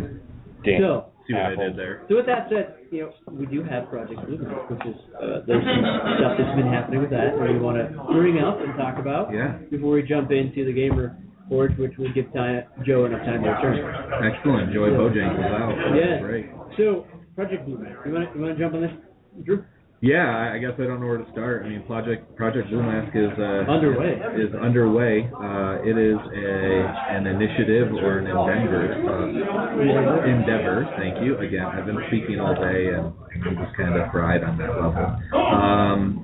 For the DCR crew to not only start creating some stuff for you, the lovely fans and listeners, but as a way to branch out and maybe explore some future projects. So it's all-encompassing Project Blue Mask, as we have it named right now, because secret titles are cool. Yeah. Don't know where Blue Mask came from, but that's just the working title we have. Because a mask hides someone. There you go. And blue is just my favorite color. Oh, okay. There you go. So Blue Mask. You heard it first. I didn't even know that explanation. It's going to be a collaboration amongst us dungeon crawlers here. Probably basically starting off with a pursuit into some sort of campaign setting that we will be developing for you all. And perhaps, depending on a few things, with a few of you all. So we're looking at ways to not only bring the show to the next level, but also ways that we can bring products to the market that our lovely listeners that we have now can acquire, as well as bring new people to the show. So again, we'll be doing the basics of a campaign setting to start, with the intention of potentially doing some short story work, potentially doing a board game offshoot. Well, short story work is definitely already happening. We've talked to someone, our editor. Yeah. Don't mention names though. I'm not. Okay. Some of us will be writing some short stories, and then we're going to talk to some of our friends, our fellow authors, to see if they're going to contribute. We already have one confirmation. And we're not going to announce that yet until we get closer. But after Bob's advice tonight, I really have some ideas now. And then it is going to be sometime coming, but we will be giving you updates of what's happening and what's going on. Joe has already been fired up about it. He's given us a long list of NPCs. I'm super psyched. I mean, that's Joe's expertise, is filling the world. And now that we have some ideas, it's going to help fine-tune his work on the NPC. So I think we should do a flood of gemstones every 8 years. That's 20% rule, right? You change it 20%. That's not copyright infringement. It's 100 years. So. No, we would never do that. But I think what you're getting at is the fact that if you can latch onto some super freaking awesome idea, you can build a world around that. And I was blown away for his parallels to that in the Catholic Church and the schism. Like it was brilliant. What I liked from what he mentioned was the fact that he took different cultures from history, and that was this group of people, and that's where my brain's like, okay, that's where it's spinning. This area could be this, and this area could be that. So that's probably where we're going to hit a little bit. I mean, that's pretty common. I mean, Tolkien's whole world is a mashup of mythology from cultures across the country, or at least time, right? And so, when you have Tolkien and C.S. Lewis sitting down and writing together and stuff, I mean, you're going to get this meld of Christianity, you're going to get all of the mythology that he was obsessed with, and so, I mean, it's awesome to see those types of ideas. I think the coolest one that Bob talked about was the fact that the Underdark and Drow society is basically the Godfather, but it's the Godmother, right? Like, that's amazing to hear that kind of stuff. That's the kind of stuff that I think a lot of aspiring authors don't realize, that you don't have to necessarily reinvent the wheel all the time. You just have to have a concept that is original, and that doesn't mean that it's completely new. It just means that you're reworking, i.e. something from history, into a way that fits your world and doesn't seem like a thin veneer of what you're working on. And honestly, that's something that we bring up quite a bit in the Game Report. Sure. With that, we can segue into the Game Report. Look at that. Segue. Yes. So, all right, let's bring up the Game Report. So those of you that don't know the Game Report, very simply, this is an opportunity for our listeners to email in their questions regarding issues that they've had at the gaming table, or just questions they have in general about, role-playing games or board games or anything like that. We give it our best shot at answering those. Again, most of it's just based off of our own experience and our knowledge of these games, and ultimately, it comes down to what you're comfortable with. You don't have to take our advice, and what your DM says. If you don't, it's a 1/4 experience penalty. Yeah. I mean, just remember always, when you're at a table and you are a player, the ultimate and final decision comes from your DM. Now, that doesn't mean you can't speak to him about the issue, but he does have the final say. So, let's jump into that.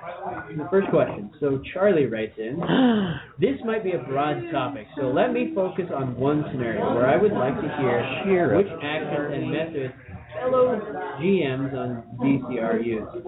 A fantasy campaign runs along. Blue plays a character who is dumb as a door, but good at fighting. The mechanics of the game reward the player with combat techniques and lots of hit points, but mark out that the character simply isn't very bright. Green chooses to play a bardic character, wise in the ways of the world, and as witty as the day is long, but clearly no match compared to Blue. Now, in real life, Blue is a well-read fan of literature and the game of lore, where Green isn't that strong on reading in person, but is a good chap around the table. The GM has prepared a series of riddles and clues and explains these to the players. Blue quickly figures out the answer to these and sort of blurts them out. This happens from time to time and puts me in a bit of a bind because the riddles were meant for Green, while Blue does does the muscle work. Here is my question.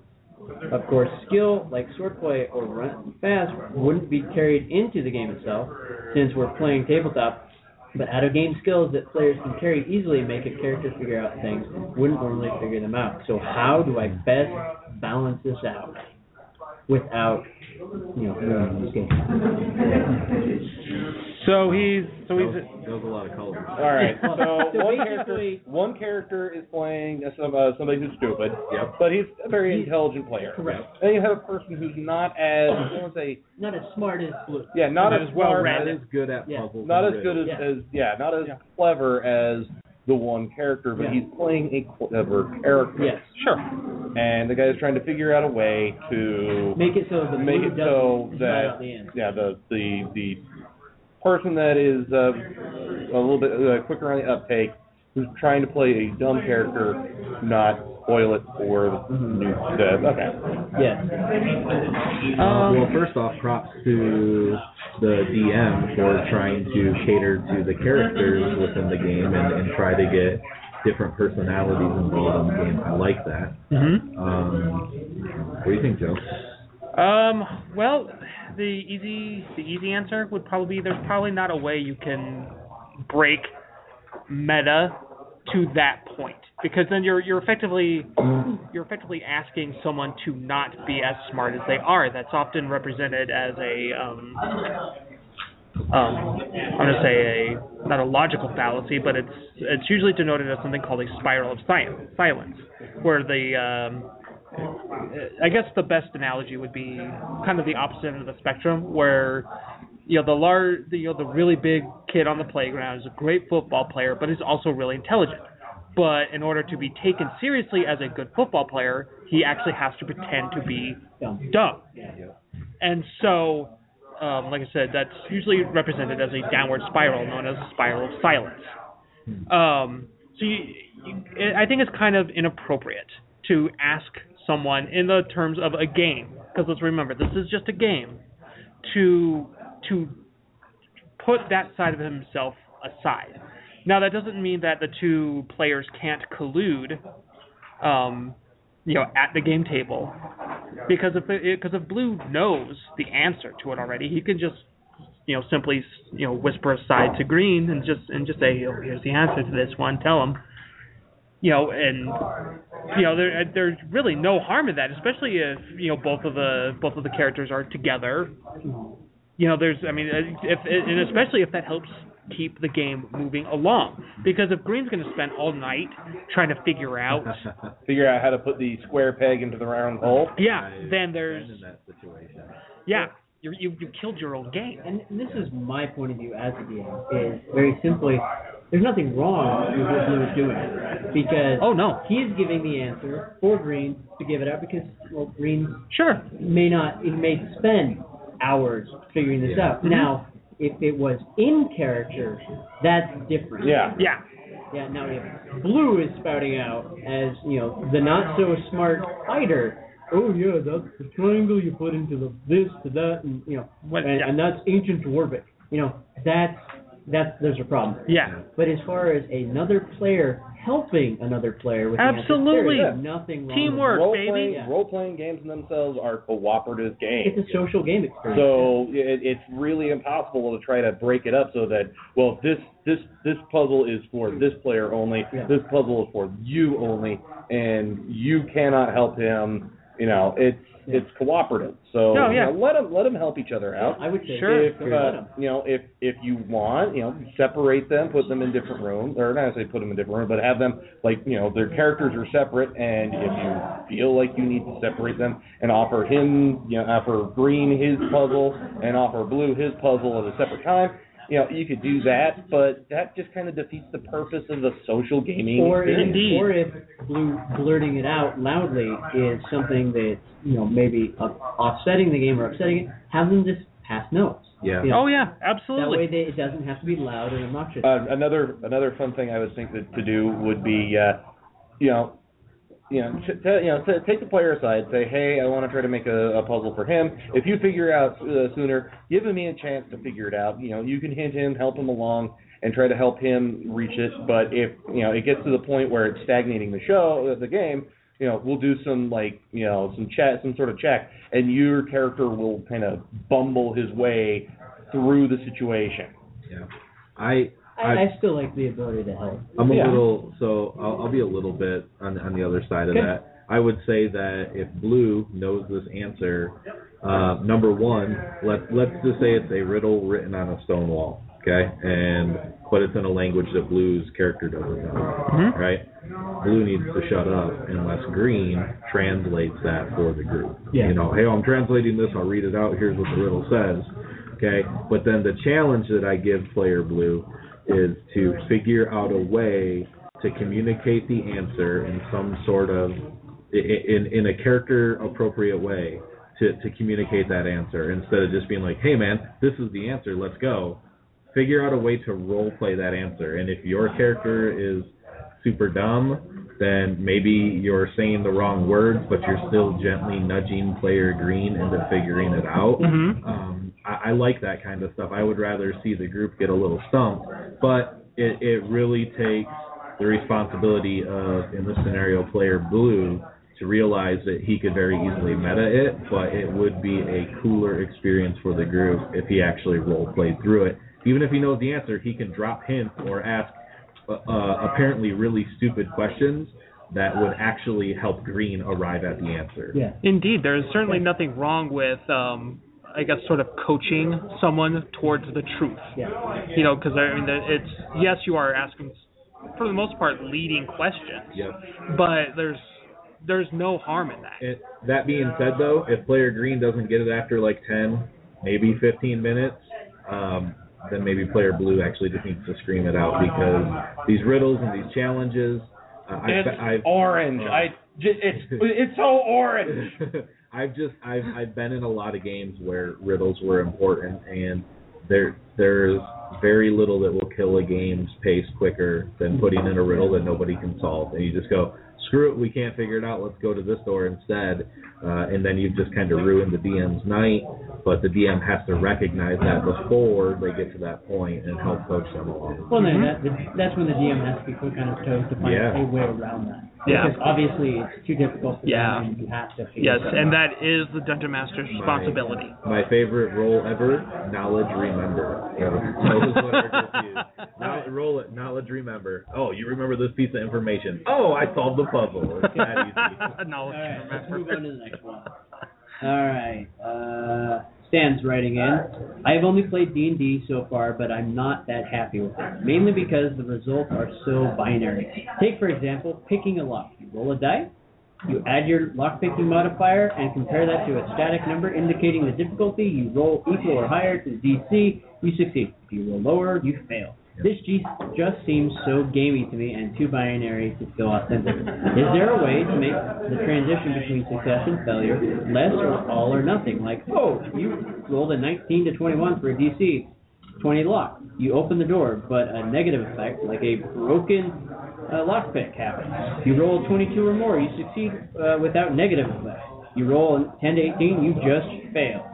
And so on. Now, obviously, I can just use a homebrew rule for this, but I'm looking for something that's somewhat more integrated with D&D. It's like an optional rule set or something, if possible, like a D&D 5th edition solution, but 4th or 3.5 version. Well, honestly, no. So let's just back up to the beginning, right? Like these dice rolls are there to simply. So the stats are there to measure the character's capabilities at everything on the sheet. If you want to do something, how capable is your character? That's what the number and the die is associated with. The roll is just to say, hey, this time you succeeded or this time you failed. That being said, I do feel that advantage, disadvantage kind of could fit into that, right? That's what it's there for. And so, but advantage, disadvantage could go into 3-5 easily or 4 easily enough, right? And so, what was his name? Stan. So Stan, that could be something. If you're not familiar with advantage, disadvantage, if you are in a situation, let's go to the lock-picking scenario. If you get close but don't necessarily hit that DC, you roll a 19 instead of a 20. Maybe you allow the character to pick the lock, but then they're at disadvantage the next time they go to pick a lock because of the fact that they broke their lock pick or something along those lines. Disadvantage means that you roll 2 d20s for your next skill and you take the lowest. And that's a way to say, hey, you know what, you were pretty close this time, so we're just going to hand wave that you did it, but you're totally screwed next time you do this because you have a broken instrument. And the advantage side of that is if you score like a critical or you go really high over the DC, on the next time you do it, you roll 2 d20s and you take the highest. And that could just be, oh man, my lock-picking mojo is just off the charts tonight, something like that. That could be a way that, and you can plug advantage, disadvantage into any system very, very easily. We just told you how to do it. So that could be one way, but that's still a die roll mechanic associated with it. So here's what the DM side of it. Again, I have experience in this. Yeah. This is an opportunity for the DM to step up. If, let's say, the thief is there picking the lock, and they have to get a 20, like he said, and he rolls a 10. This is an opportunity for the DM to say, you failed your lockpick check, but you bent your lockpick, or something happened, or something triggered, or there was a response. If someone's taken the time to put a lock there and secure that lock, there's something valuable behind that, and more than likely, if it's a thief or someone knowledgeable, there's going to be a trap or something that will result in that lock failing. Could be something along the lines of, you successfully picked it, but you were so loud doing it, they know that you're coming. Correct. Yeah. It doesn't have to be the end-all, yes, you did it, or no, you didn't. It could be, oh, hey, you got an 18, you picked it. But when you did it, an alarm went off, or the sound of the lockpick click so loudly that the orcs on the other side are now aware of your presence. Yeah, so you don't have the drop on them like you were hoping. Yeah. So there is still a consequence to your actions, but you still succeeded. If it's a really high number, then it's like, man, you are so on your game, you're so amazing. Yeah. Not even the whisper of the wind makes more noise than you do at picking this lock. That's where you can be fun and creative. And not only that, you can, as a player, you can kind of jump in and play on that and say, hey, yeah, I sucked at this role. This happened. And again, it's the DM's decision to decide to go with that. But if you're throwing that out, the DM's going to go, hey, great. You can have fun with this experience. It doesn't have to be that static or binary number of, oh, I failed, or oh, I did. Yeah, I would say, though, with a certain provision, that it's kind of important not to do that every single time, because once players begin to expect a certain result based off of their actions, you sort it up. Well, yeah, because you sort of created the expectation, or you've created a scenario where players are dissuaded from doing certain things because they know that if I do this, I know that this will happen. So I mean, I would say do that, but use sparingly. Yeah. Don't overuse. On any kind of skill check or any similar sort of action. Just because it's like there's nothing worse than someone who's supposed to be really, really good at, I don't know, we'll just say hunting and tracking, who no longer wants to do it because they expect to have something bad happen even though they succeeded. Well, I mean, this is one thing I know we've mentioned several times. Let's say, his check is a 10. Just the base check is 10. And we know all night he's been rolling at least a 5 or a 6 every time minimum. At that point it's like, okay, it's a DC check of 12 on this lock or 15. Just let it pass it. Yeah, just hand wave it. You've done it. You were so good. You just picked the lock. You were on your game today. I'd say to kind of add on to what Joe says is, do that, talk about the, you made it this way, you made it that way, and little add-ons to that. Do it if it's like either skin of the teeth, just barely made it, it was just off by 1 point, passing. Yeah, and failing. especially when the stakes are high. Yeah, when the stakes are high, when it actually matters to the narrative. If it's like they're unlocking the broom closet because that's where the barbarian sword was locked up, and there's nobody behind there, and they already killed all the guards. Yeah, you failed your first lockpick, and you made your first lockpick. It took you a little bit extra longer. Yeah. Here's your sword, barbarian. Yeah. Stuff like that. Yeah. All right. I think we've hit over. Don't ever let the rules get in the way of a good story. We're 10 Tell minutes it, brother. to the end of the day, so let's get more from your game. get this moving. So we Hells have yeah. one more. Okay. Yet again about locks. Okay. Okay. Rachel writes in, I smash failed the to damn open thing. a lock. Now what? Picking a lock typically requires a DC 15 dexterity check. Basic rules, page 49. Likewise for manacles, page 50, which can alternately be escaped with a DC 20 dexterity check or broken with a DC 20 strength check. Mm-hmm. But what happens if you fail? Try again. Yeah. They have rules in 3.5 for take 10 and take 20, right? Where you just say, I'm taking 10, and Yeah. it gives you a 10 to your roll. Mm-hmm. You add your modifier, you take 20, you get a success. Mm-hmm. And it's this time increment at that point. What is it, 10 minutes or 20 minutes? Yeah, right? And so, like, rules like that can really help. Because, again, like, no campaign in existence should ever be stalled because the frickin' thief is rolling crappy and can't pick a lock that night. Well, I don't know. You could have fun with that though. I mean, say that he can't pick that lock, and he does not know why. But who knows? Maybe there's a spell on that. Yeah. You know, and now the characters have to go barging into the dungeons to save the thief. You know, there could be some fun in that. Sure. Again, it comes down to story and twisting that around. Yeah. But you know, if you guys are all stuck in the dungeon, and you're the thief, and you can't pick the lock worth a damn, and you've rolled 1s and 2s and 3s all night because you know your character is supposed and to it be, happens. You know, is amazing. That can happen, but throw a twist in the story. Maybe a guard, you know, that's when and that's when other players can have fun. You know, maybe someone fakes that they're ill, and you have a guy come in, and then you knock him out, and then he's got keys on him. Yeah. Let's take the keys. There are ways around it.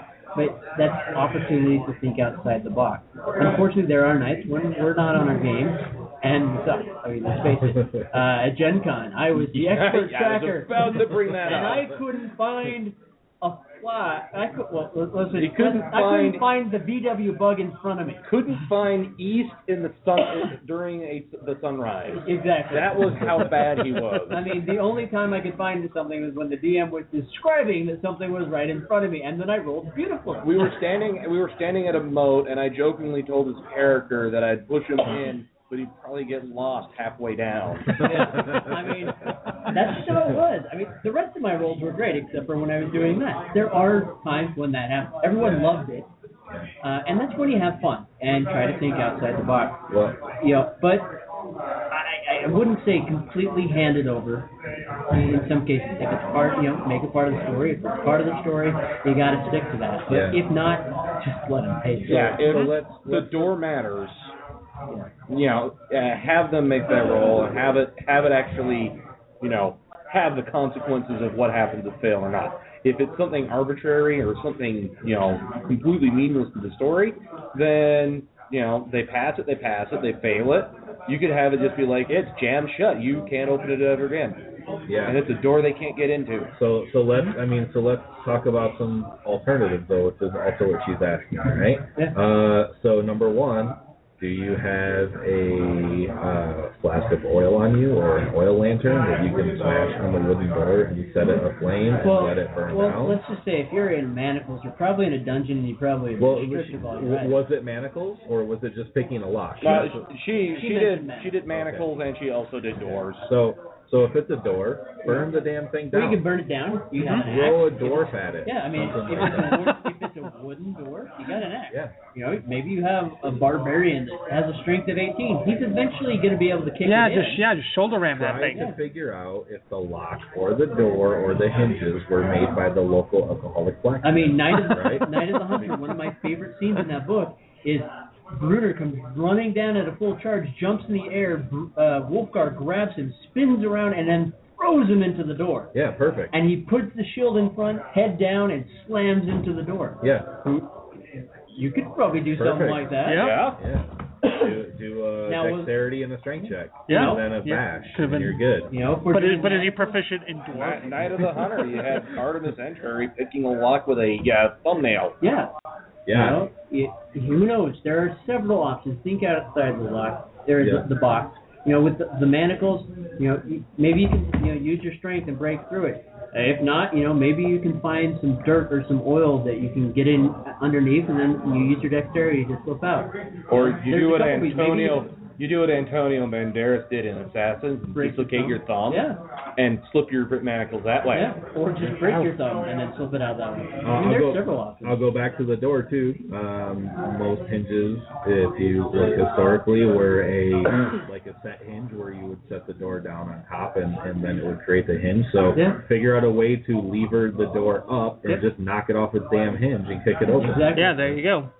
Some other alternatives then is part of your adventuring kit, maybe a screwdriver. Yeah. You can always just or some similar implement. Yeah, something you can just pry the hinges off.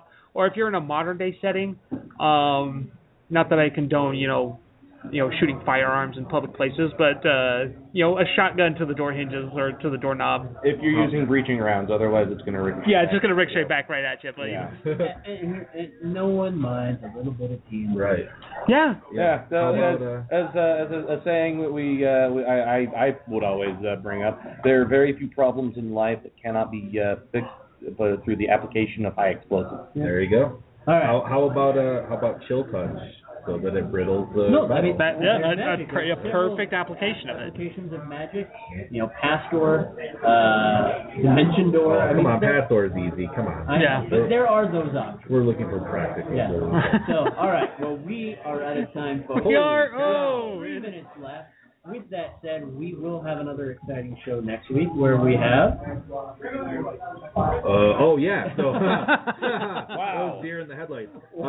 So a buddy of mine, his name is KM Alexander, will be on the show as a guest author. He has a book out called The Stars Were Right. It is a little Cthulhu, a little whodunit. He may murder me for saying that, but it's an awesome little noir book that he wrote. And next week on the 14th, Old Broken Road, the sequel to The Stars Were Right, will be released. So we're going to have him on Thursday, 2 days after the release, have him talk about his book.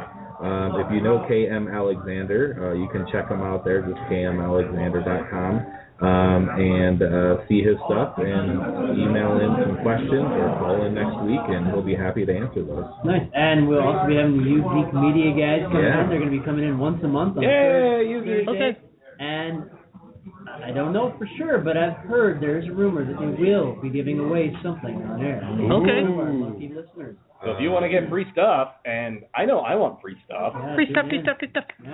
And not only that, just a shout out for Salt Lake Comic Con, they are doing a special cosplay class this month, and you can go join them and learn. And they also do scholarships. So if you can't afford the fee, they do scholarships that will help you afford that fee. That's at the Leonardo, right? That is at the Leonardo downtown Salt Lake. So check that out. Not only that, there's a lot more exciting stuff coming down the pipeline. As we said, we're going to change something every week. You're going to have something new from us, so that every show will be different, folks. Okay. It's going to be lots of fun, and the same exciting stuff coming down the pipeline. I just got to say, props out. I think his name was John, the guy who called in. Yeah. Asked Bob a question. Yeah. That's what we expect when we say, give us a call if you've got a question. Call. So, John, my hat is off to you. You are a scholar and gentleman, all-around fine human being. I want to say thank you to all the people that emailed in the questions. Yeah. Yes. Those as well. With that said, catch us next week. Stay tuned to our social media pages. There's lots of stuff coming. That's right. Do it, Rockapelt. Wait, no. Okay. Wrong one. Whoops, wrong one. Sorry, I was having a flashback.